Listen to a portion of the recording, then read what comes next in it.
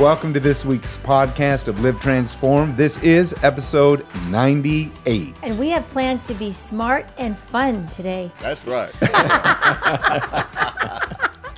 At least Jim does anyway. He said, I'm just feeling smart and fun today. There you go. That's right. Well, just before the podcast, I shared the quote, one of Albert Einstein's quotes, and I just loved it. And it said this: creativity is intelligence having fun. Right. And that's where I got we're just going to be intelligent. We're going to right. let our intelligence have some fun today. Mm-hmm. And be creative. One of the things I think we need to look at, that,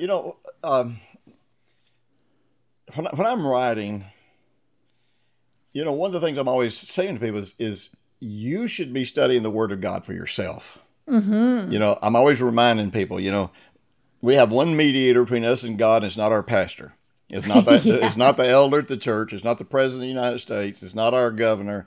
There's one mediator between us and God, and that's Jesus. And we have this concept of studying as something that's boring.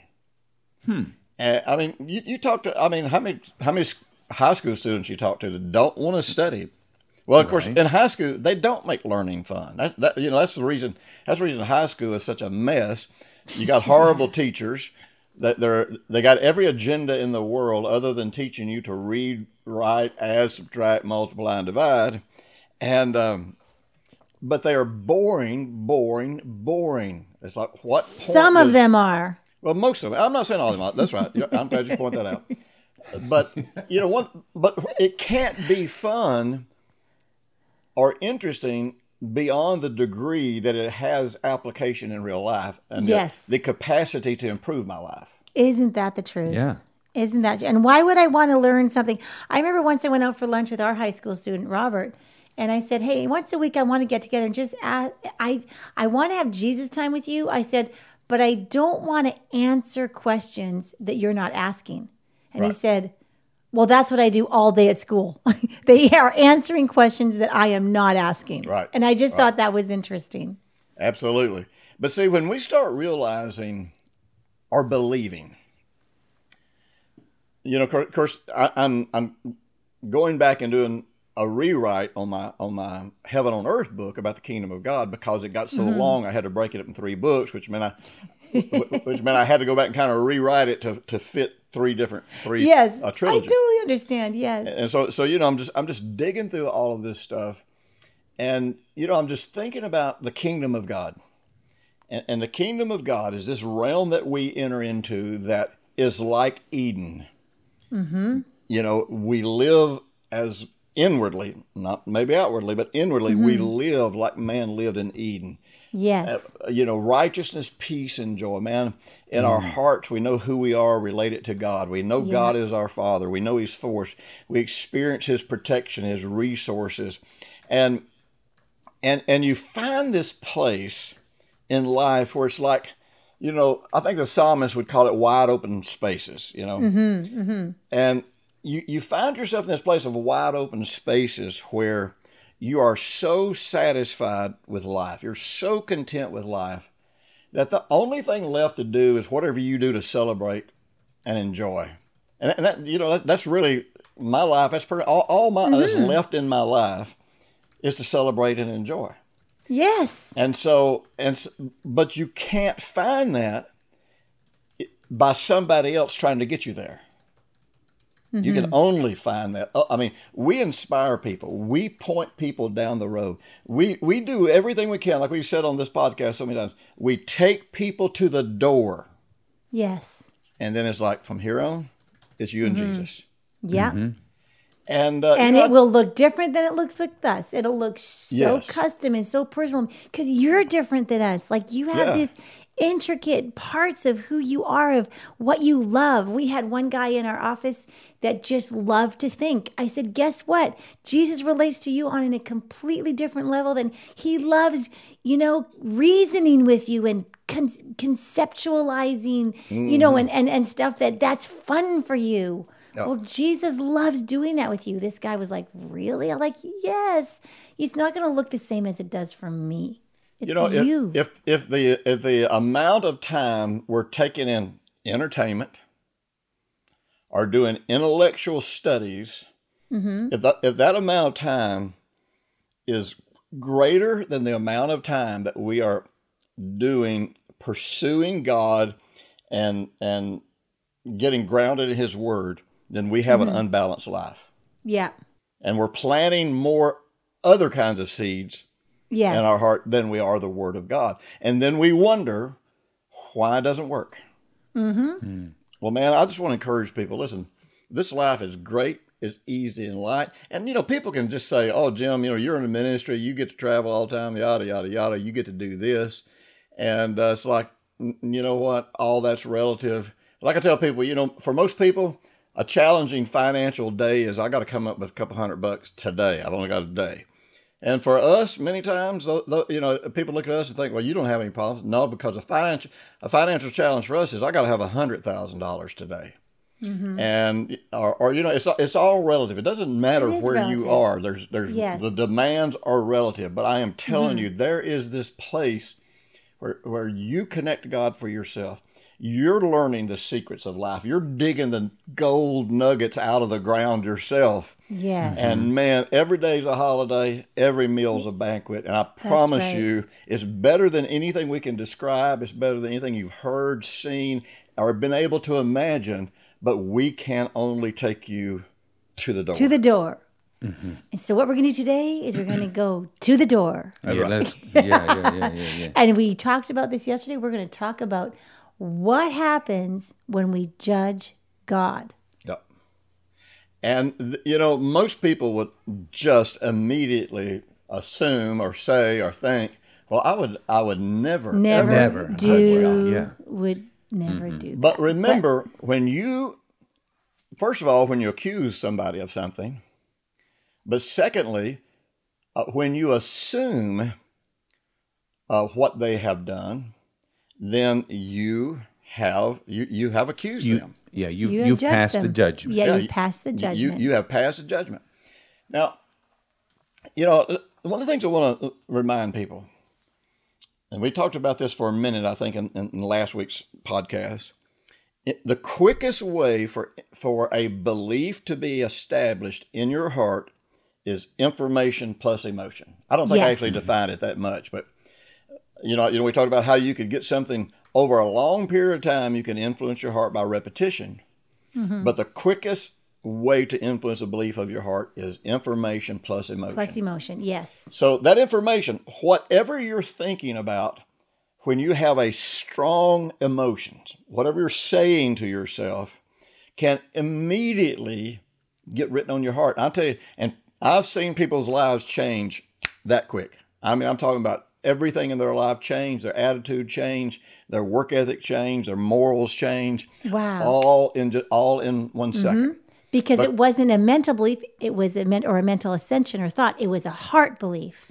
It became a heart belief. It became a heart belief. Because of the combination of what they were thinking and the emotions. Feeling. Let me give you a negative example of this. Okay. Again, half a century almost of personal counseling. And, right off the bat, I was out here dealing with drug addicts. When I got saved, I went to the streets. I started winning people to Jesus. And I was dealing with the people that nobody had answers for their questions or for their problems. And I can't tell you how many times I worked with young women, and they were just incredibly immoral. I mean, just incredibly immoral. And then you would find out that they got molested when they were young, and then as they would open up, you'd find out that they kind of had this dichotomy of I hate having sex, but I find myself always wanting to have sex with these guys. And I can remember just early on thinking, man, this is whack, but there's something that we're missing here. Well, usually as I'd get to know them, get to help them, and particularly when I started zeroing in on beliefs, I found that there were certain words that the molester would always say to them. They would always say that they loved them, nearly always. And the second thing they would usually nearly always say is, you wanted this. So they're trying to make the child take on the burden of responsibility for this thing. All right, now stop and think. You're being molested. You're being abused. You're being humiliated. You're having these incredibly powerful emotions, but at the same time, you're getting this information that says, you know you wanted this, and I'm doing this because I love you. Wow. So those girls would grow up hating sex, but remember, what's the deepest thing that everybody wants? Love. It's to feel love. So that's the only way they can get it. So they have developed a belief that if there's not sex, there's not love. And many of them have come to hate themselves because they also believe, I'm the one that wants this. I've had girls tell me, I just did things that I despise. I hated myself for doing, but I found myself wanting to do them. Beliefs. And those kinds of beliefs, I'm telling you, a girl can get molested one time and suddenly promiscuity just blows up and they just go wild and they do not understand it because in one fell swoop, something got written on their heart. Right, exactly. Now, as a matter of fact, there's a scripture for this. Proverbs 23:7 talks about the fact that as a man think in his heart, so is he. And that word think comes from two concepts within a Hebrew word: a gate, a door, an opening, a porter, a janitor, a keeper. So your thoughts become the doorkeeper to your heart. So anything you regularly think about, particularly with any emotion attached, over a period of time, it can get into your heart. It becomes, the doorkeeper determines what gets in and what gets out. And since every seed bears after its own kind, whatever you think about, that's the doorkeeper, and that determines what's going to get in. Or you can have these emotional moments. I've had a lot of kids tell me that they would get called on in school to answer a question, and they either wouldn't know the answer or they would kind of panic. And then in front of the entire class, the teacher would make some incredibly derogatory statement about them, about how stupid they were. They're never going to amount to anything. And in that one moment, information plus emotion. And they would say, that's the moment my life changed. And the rest of my life, I never believed I could amount to anything. Oh, but here's the big one. This is the big one. All right, with these judgments about God, we violate, remember, the first two laws of faith. Yes. First law of faith, creation. Second law of faith, how God created man. And how God created man gets into the fact that not only was man created in God's likeness and image, but because he's in his likeness and image, he has free will, but also he has dominion. See, God gave man dominion over planet Earth.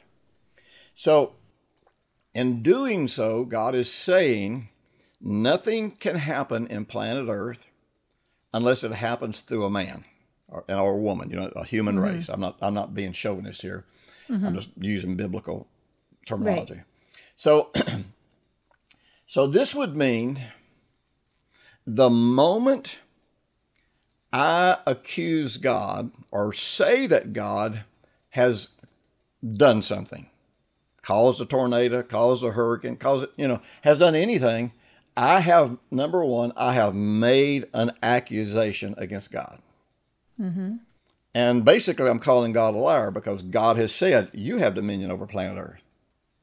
And then you got all these warnings in the Psalms and the Proverbs that talks about, if the wicked rule, then the whole city mourns and cries out. And if the righteous reign, then the city rejoices. And we know that when wicked people are in power, wickedness prevails. I can go back to one president of the United States that was incredibly immoral. And all the studies show that during the time that Bill Clinton was president of the United States, that pornography exploded in America largely because they stopped prosecuting crimes of pornography. And this is how the television programs started changing. This is where of course we weren't online back then, but this is where the whole pornography industry exploded because they stopped prosecuting. So a wicked person that evidently has some kind of soft spot for pornography stopped prosecuting. And so what happens? The wicked prevail. And then people then turn around and say that, why is God doing this? Why is God letting this happen? Now, and help me remember, I'm just kind of laying out the whole God did it kind of thing, Yeah, you're doing good, Jim. Yeah. So help me remember to come back to the Luciferian doctrine in case I forget. Okay, gotcha. So, stop and think about this. Your kid, a parent dies, somebody you love dies. Mm-hmm. You're standing at the graveside. They have the funeral, and the pastor walks over. They're about to sink your daddy's coffin into the ground, and you're standing right there looking at it. You're a broken-hearted kid because your hero is gone. Mm-hmm. And the pastor walks over, and in all sincerity, takes you by the hand and says something like, "Son, I'm not sure what God's trying to teach you by taking your daddy, but you need to listen. You need to listen to God." Can you imagine emotion plus information? Mm-hmm. One of my best friends, it took me 11 years to lead him to the Lord. He's one of them guys, we played in bands together back in the day. We played in clubs together. We played in concert bands together. And we were great friends. For 11 years, every time I saw him, I found some way to witness to him, share Jesus with him. And finally, through Brenda's hospitality, and I tell you, that's how we used to get most of our friends saved, is Brenda's hospitality. She'd invite them in to eat some of her good cooking, and I'd preach to them while they were eating. She saved my life. And so finally one night, sitting at our dinner table, I led this guy to the Lord. And so his name is Skip Atkins. And I said, "Skip, what's the deal, man? Why all these years would you not trust God, give your life to the Lord?" He said, "Because when my daddy died, I stood at the graveside and the preacher said, 'I don't know why God took your daddy, but he's trying to teach you something.'" And he said, from that day as a little kid until tonight, when I accepted Jesus, which would have been, golly, we were in our 30s then, so, it would have been, 20-something years. Every day, he said, he was asking himself, what is so bad about me that God had to kill my daddy to teach me something? Yeah. Wow. All of this, God needed another angel in the choir.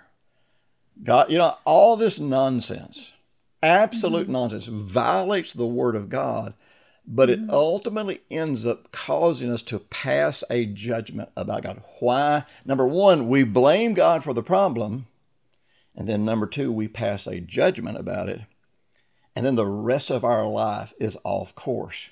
Mm-hmm. And the rest of our life, we can't fully trust God because after all, if he'll kill my daddy or he'll kill my mama or kill my sister or let somebody I love die in a plane crash or, and so all of that comes out of the idea that God is in control of everything. Yeah. This is, I think staggering, for us as we listen to, because in some form or another, we've all experienced this. Yeah. Mm-hmm. Where we wouldn't necessarily identify it or even label it that way, but where we've been, quote, offended by God. Mm-hmm. And it's always bothered me when I would hear people say, "I had to forgive God."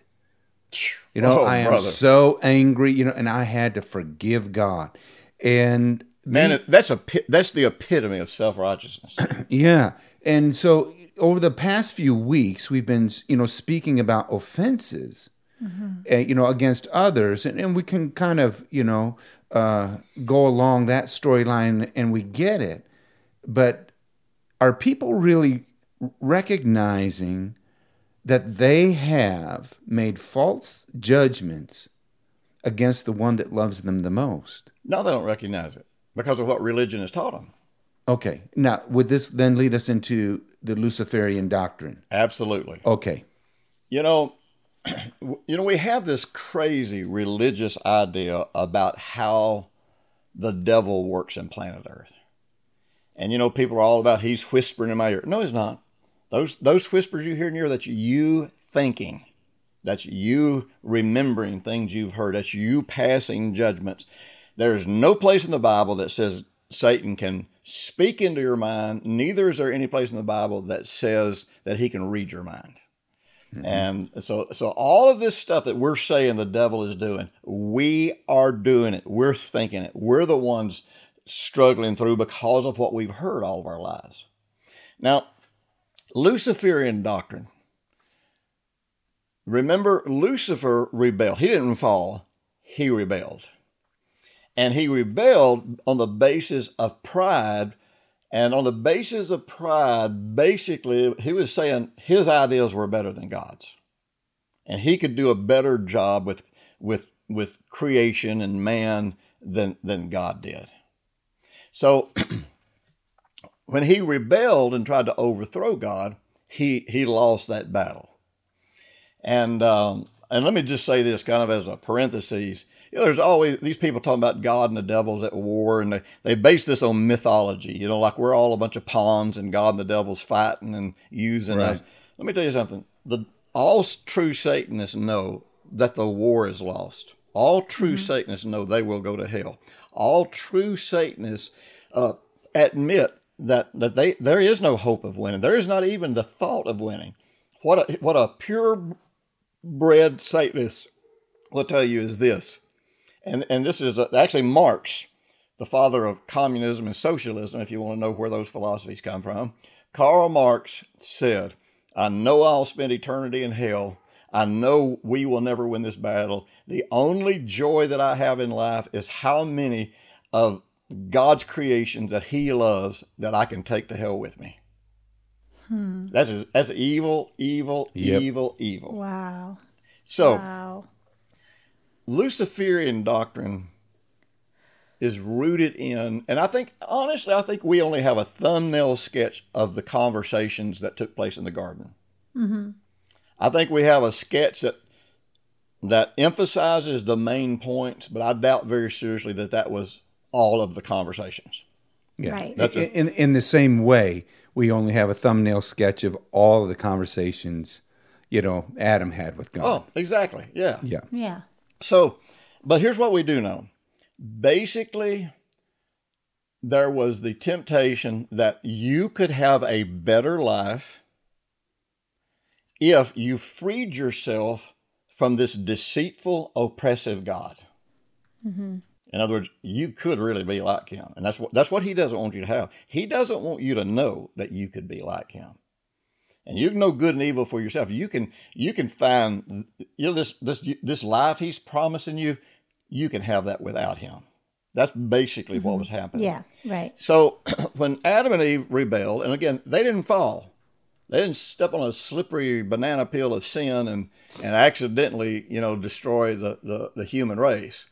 They chose this.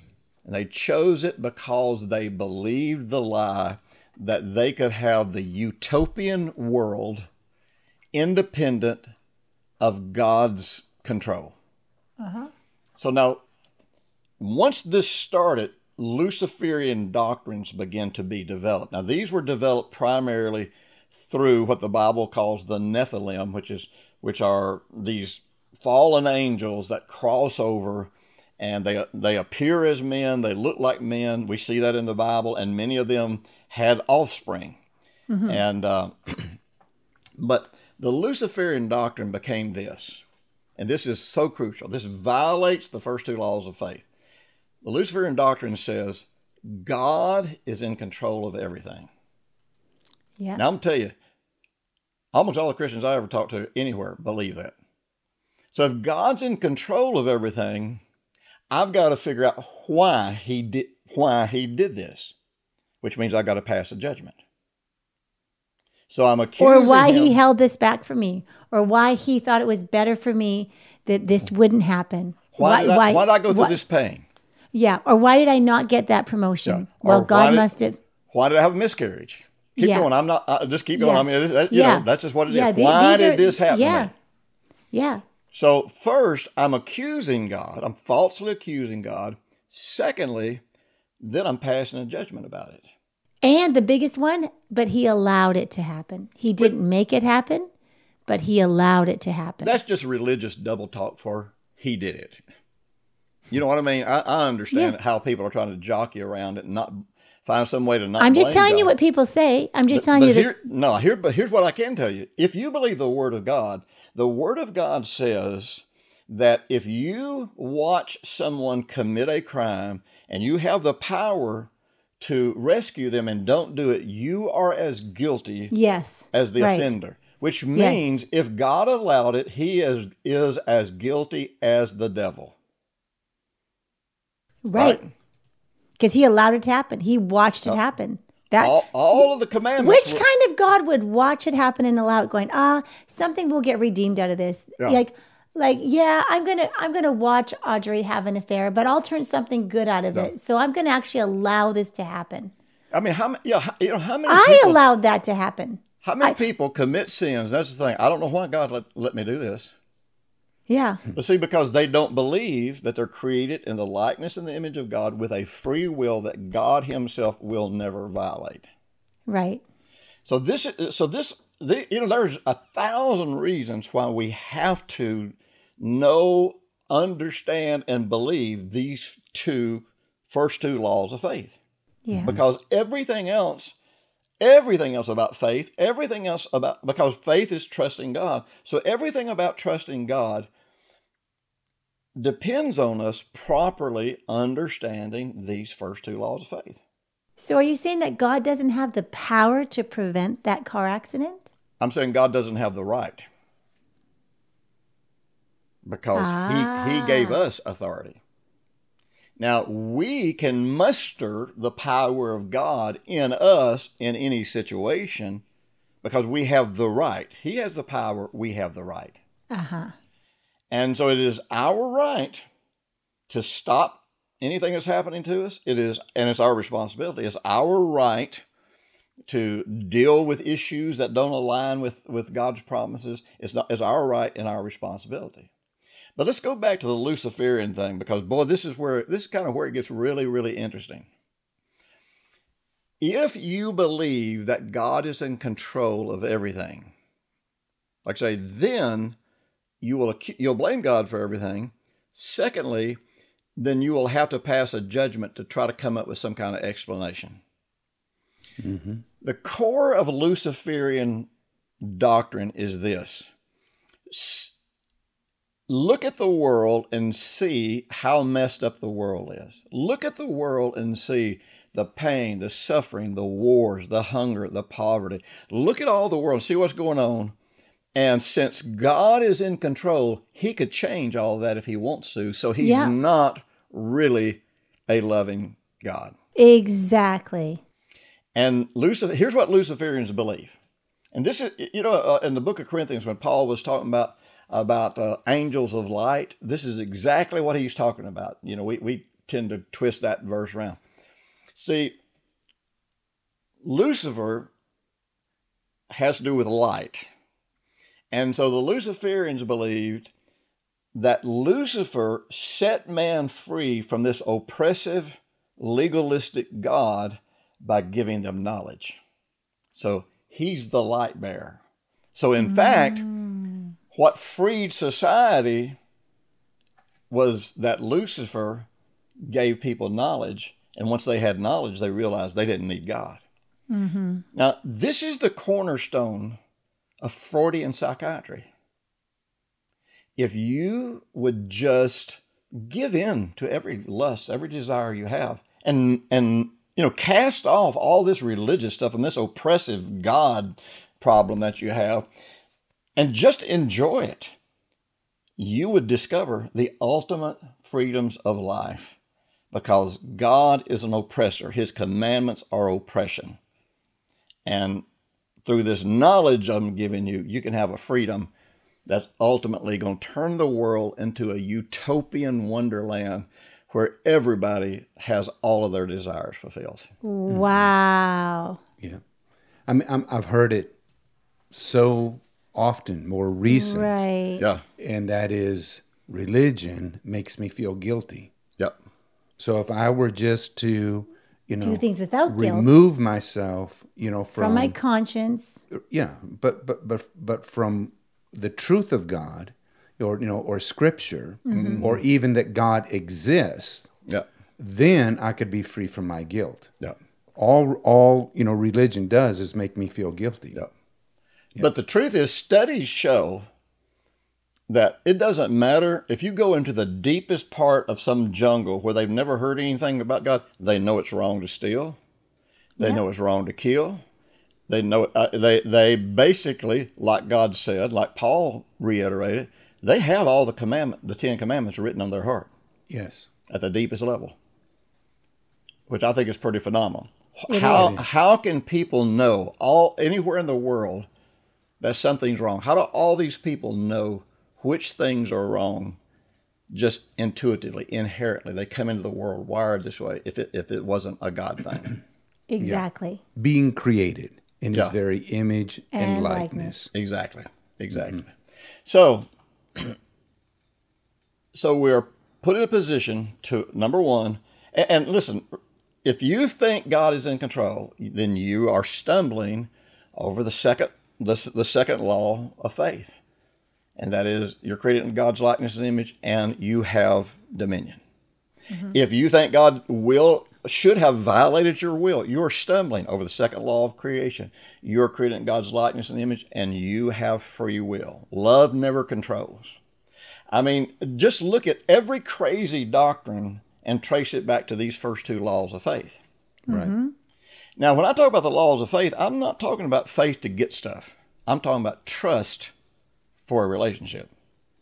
Mm-hmm. Getting stuff, that takes care of itself. People who waste their faith to get stuff, they're like a salesman. A salesman have a saying, and that is, I'm unemployed after every sale.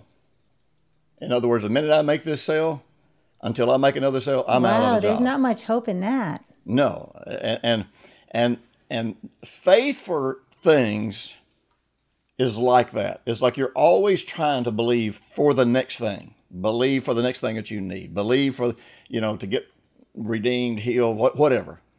But the real truth is, if you use your faith to know and trust who God is, that intimate connection with him, you would know that you have all things that pertain to life and godliness. Right. And this would really just emerge from your heart out of how you're connected to God. Interesting. I got a little story. Just stay right there. Yeah. I'm at the table a few days ago, enjoying God, playing solitaire. That's what I do. I play solitaire and just listen to God as I play solitaire. And I felt him say to my heart, "Hey, Audrey, I don't have any money in my pocket, right?" Like, in other words, did you know, Audrey, that I actually, if you needed money, and I don't have any in my pocket to give to you. I have wealth, I have favor, I have wisdom, I have clarity, I have all of these things.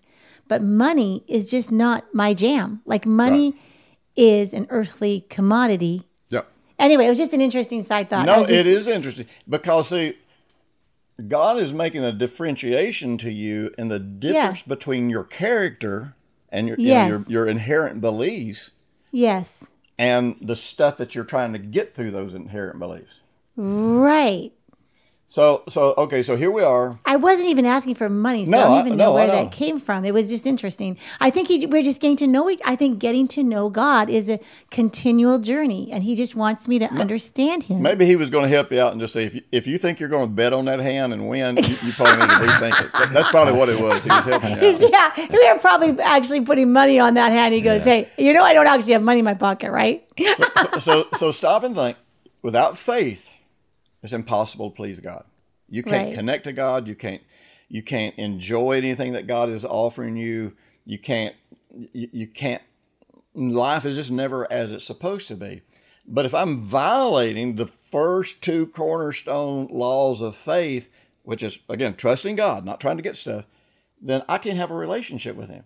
How can I have a relationship with somebody who may or may not violate my will, my freedom of choice? How can I have a relationship with somebody that I think is responsible to protect me and do certain things, but I want him to do it the way I want to. I want him to do it without me having to make any decisions. I want it to happen just automatically. And even worse, how can I trust somebody that might kill somebody I love just to teach me something? Seriously. Mm-hmm. Then those people, and it don't matter whether you try to stay positive toward God or if you just end up hating God, it happens because after you blame God, you come up with a judgment. Mm-hmm.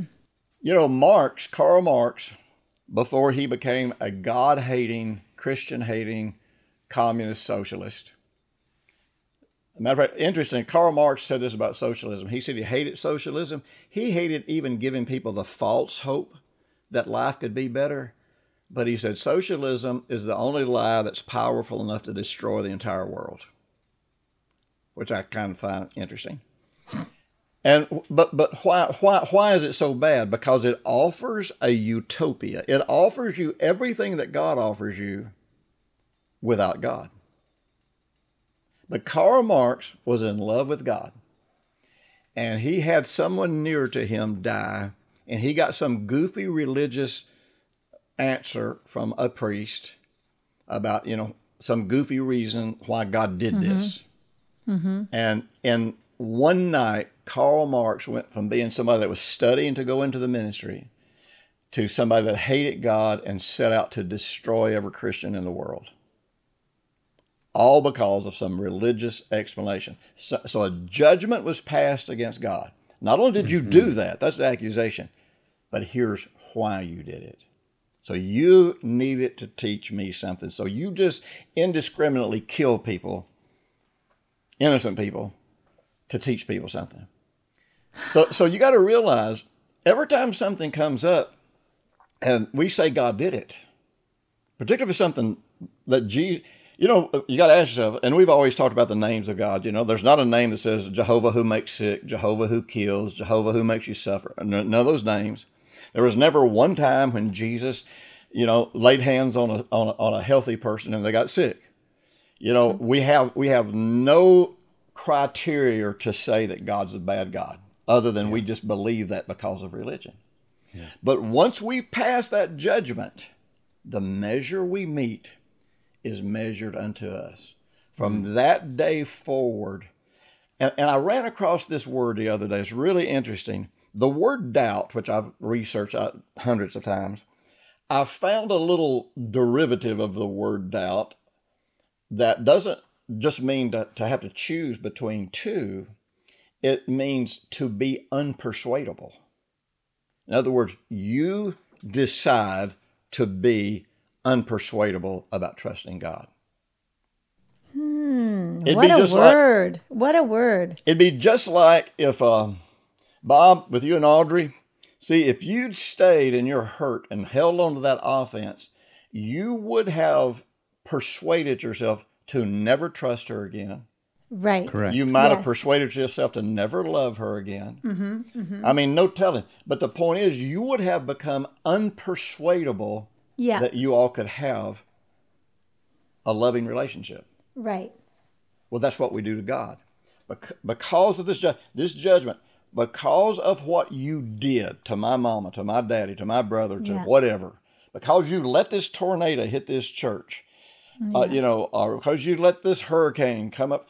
I had somebody contact me the other day and said, look, my pastor told me that, when whatever the hurricane was that came up through New Orleans a few years ago, she said, she was like, that was God judging all the pornography and all the sin in New Orleans. And I said, well, here's an interesting thing you might want to think about. Number one, most importantly, if God poured the judgment of the world onto Jesus, then that means that he's got to reject Jesus in order to pour it on the world right now. Number two is, then why is it that the part of New Orleans that didn't get hit by the tornado was the French Quarter, where all the bars, all the whorehouses, all the drugs, it hit the industrial part of the city. So you're telling me that God is so stupid that he's going to judge the pornography, the sin, all the debauchery that goes on down on Bourbon Street, but he missed the target? Is that what you're going to tell me? But people will cling to that because they've got an offense against God that they have never sent away. They're still blaming God for something that's happened in their life, some disappointment, some failure, some hurt. and they are making themselves unpersuadable as long as they hold on to that offense. So it's sort of like they'll cling to God, but they'll despise that they have to do it. Before we close today, Jim, I'd like to talk about one particular scenario. And my thought is for the listener today, and they've really participated with sin, and they've really broken their lives.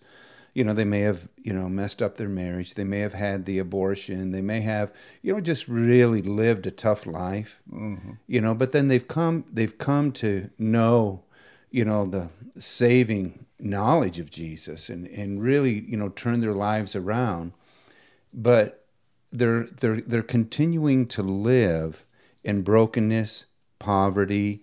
They're not experiencing peace and joy. And what they've done is they've made a judgment not only against themselves, but also a judgment against God, being that because I did this, okay, then I understand, I deserve this, because of the choices I made. I'm living with the consequences or the punishment of it. And so it's almost twofold. It's a judgment that they've made against themselves as well, a judgment that they've, made against God. What for that person? Well, the word send away and the word forgive means to send away. So, they got to forgive themselves. God's already forgiven them. They got to, but God can't send that guilt away from them if they're not willing to send it away, because it'll be a violation of their will. So they've got to decide, number one, what do I believe about the death, burial, and resurrection of Jesus? Do I believe he became my sin? Do I believe he suffered my ultimate punishment? Do I believe he left it in the grave and rose up in newness of life so I can have newness of life? And then, if you believe that, then you change your mind. You say, I used to believe this. I'm choosing to believe this right now. There you go. Yes. Now, what's interesting is this. Remember, the word forgive means send away. There are several words in the scripture that are almost synonymous with send away. And one of them is repent. Because in the word repent, you are changing your mind. You are saying, I don't want this belief, I don't want this thought, or I don't want this action. So now I'm making a turn toward God because I want what he has offered. When we come to God, number one, we got to give up every predetermined idea about who he is, what we think about him. It don't matter if our pastor told us, if our mama told us, if the most godly person told you. You can take it into consideration, but you got to find it in the Bible for yourself. And if you don't find the Bible for yourself, then you just got to say, I don't know. And you got to be all right not knowing. I tell people all the time, well, the stupidest things we do, we don't have a clear-cut scripture for anything. So we just guess at something. Yeah. Well, when we do that, we end up passing a judgment, and it ends up affecting us. So when I change my mind, I have, in fact, sent away whatever opposing idea, belief, opinion that I had.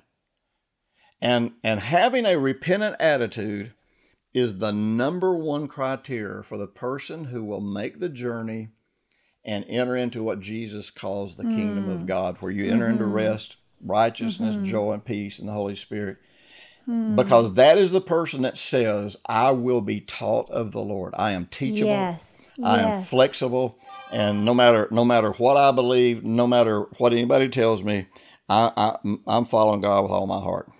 Yes. That is wisdom. Everything I'm reading about wisdom these days, I'm just really in the Passion Translation of the book of Proverbs. Everything about it is, I love correction. I love instruction. I delight in instruction in the guiding ways of the Lord. That is my greatest joy, because there's a hidden storehouse of wisdom that's reserved for his godly lovers. Like all of this, everything about that repentant attitude says that I will be taught of the Lord. Yep. And just what you said, I will be flexible. I will follow the Lord with all my heart. Yep. And because then we make room. Yep. And then we're not judging God. That is the opposite of judging God. That is actually the opposite of doubt, where doubt says, I'm not persuadable. I am persuading. I am ultimately being fully persuaded, which is the opposite of doubt. I am fully persuaded that he is good. And those first laws of faith are written on my heart. The creation, that I am made in his likeness. These are all the ways that we speak into the foundation of who we are. Yep. And I think that this judging God thing comes in degrees. I think some of us have experienced that ultimate terrible experience where God allowed this to happen, for this terrible hurt, this painful thing to happen to teach you a lesson. That's the ultimate. But then there's others of us who have done it on a much smaller scale, and we've judged God for little things. And so I think that we need to address those as well, because maybe that doesn't apply to you, that great big thing. But maybe you've had those little thoughts like, well, you held that back, that promotion from me so that I could, be stronger or learn better or, do that kind of thing. There's and all of those are judgments. Those are all, maybe a little judgment, but I don't want to have anything to separate me. No. But judgment is judgment, and the moment, it doesn't matter if it's a little one or a big one. The moment we pass that judgment, that is how we begin to see God. And the minute we think that God is in control and that he didn't do his job, that's when we don't realize the authority that we have on this earth. Absolutely. Only people can have this thing you started out with, Jim, on this episode only people have the authority. Yep. That's why Jesus had to become a man. If Jesus had worked a single miracle as the Son of God, he would have violated God's word. When those demons would come and say, Jesus, Son of God, why are you tormenting us before our time? I've read, theologians say, well, see, they were acknowledging him as a Son of God. They were surrendering. No, they weren't. They were challenging his right to be able to work miracles on planet Earth because they was calling him the Son of God. They were not acknowledging him as a Son of Man. That. He was 100% man. Yeah. I'm getting to understand that more and more all the time. Well, I believe we've gone as far in this one as we can go. What do you think? This has been really good. I do. I think this is great. And for you, our listener, I just want you to feel so loved today. And if you've stepped over and it's almost as though sometimes it can almost become this simple pattern, where we've passed the judgment, and therefore we hold that judgment. Against God. And it almost, as in our previous episode, it becomes our new normal. Yep. And because it is our new normal, then I continually relate to God in that way. Right. And we're missing that true beauty of relationship with him, where every day is that feast or the holiday, and every meal is the feast. Every day is the feast. But we're missing that. It's because we have judged God on some level. Wow. I think that this has been a great time for you listeners. Just get quiet and go, Lord, this is you and me now. I choose this day, just like Jim said, this can just take a moment to have that repentant attitude and say, Jesus, because of what you did and who you are, I choose to believe that you are always good. Yeah. And begin to influence your heart with the truth and just embrace that truth. And then establish that with the emotion of being fully and completely loved and accepted by God. We talked about the negative part of the belief, the information plus and the emotion. But now you can experience the positive part of that. You are receiving information that I am persuaded that nothing can separate me from the love of God. I am persuaded that you are good and that you are my protector. I am going to be one who is easily persuaded to the good things of God. Yeah. Because I don't want this to become a debate. No. No, I want people to experience life. Exactly. Right. Thank you, Jim. Thank you so much, Jim. That was really good. I love it. Listeners, this was episode number 98. Yeah. And as I mentioned in our previous episode, if you'd like, you can go back to episodes 30, 31, and 32, where we talk about the beauty of creation, and that being the number one first law of faith, and understanding the account of creation. Good. And I also want to know that I know eventually in the new year, Jim is starting a whole new Unlimited about how to stop the pain. And a lot of these things about offenses and judging And all this is just going to continue on into the new year where you are going to live in complete, total victory about this. And those judgments will no longer influence your life. I just want to say one more thing, and then we'll be done. I mean, Okay. we could just keep going. One more thing. One more thing. But something, that we shared, in private, with each other before the podcast was just, something that we share in common. And that is we are committed in making disciples. Yes. Yep. And I am so grateful for you, our listeners, that you're making that journey. Yes. And that you are being a follower. You are a disciple of the Lord Jesus. So thank you. We love you. We'll see you next time for episode number 99. Wow. That's Exciting. right. What? Okay. I'm Agent 99. Okay, bye.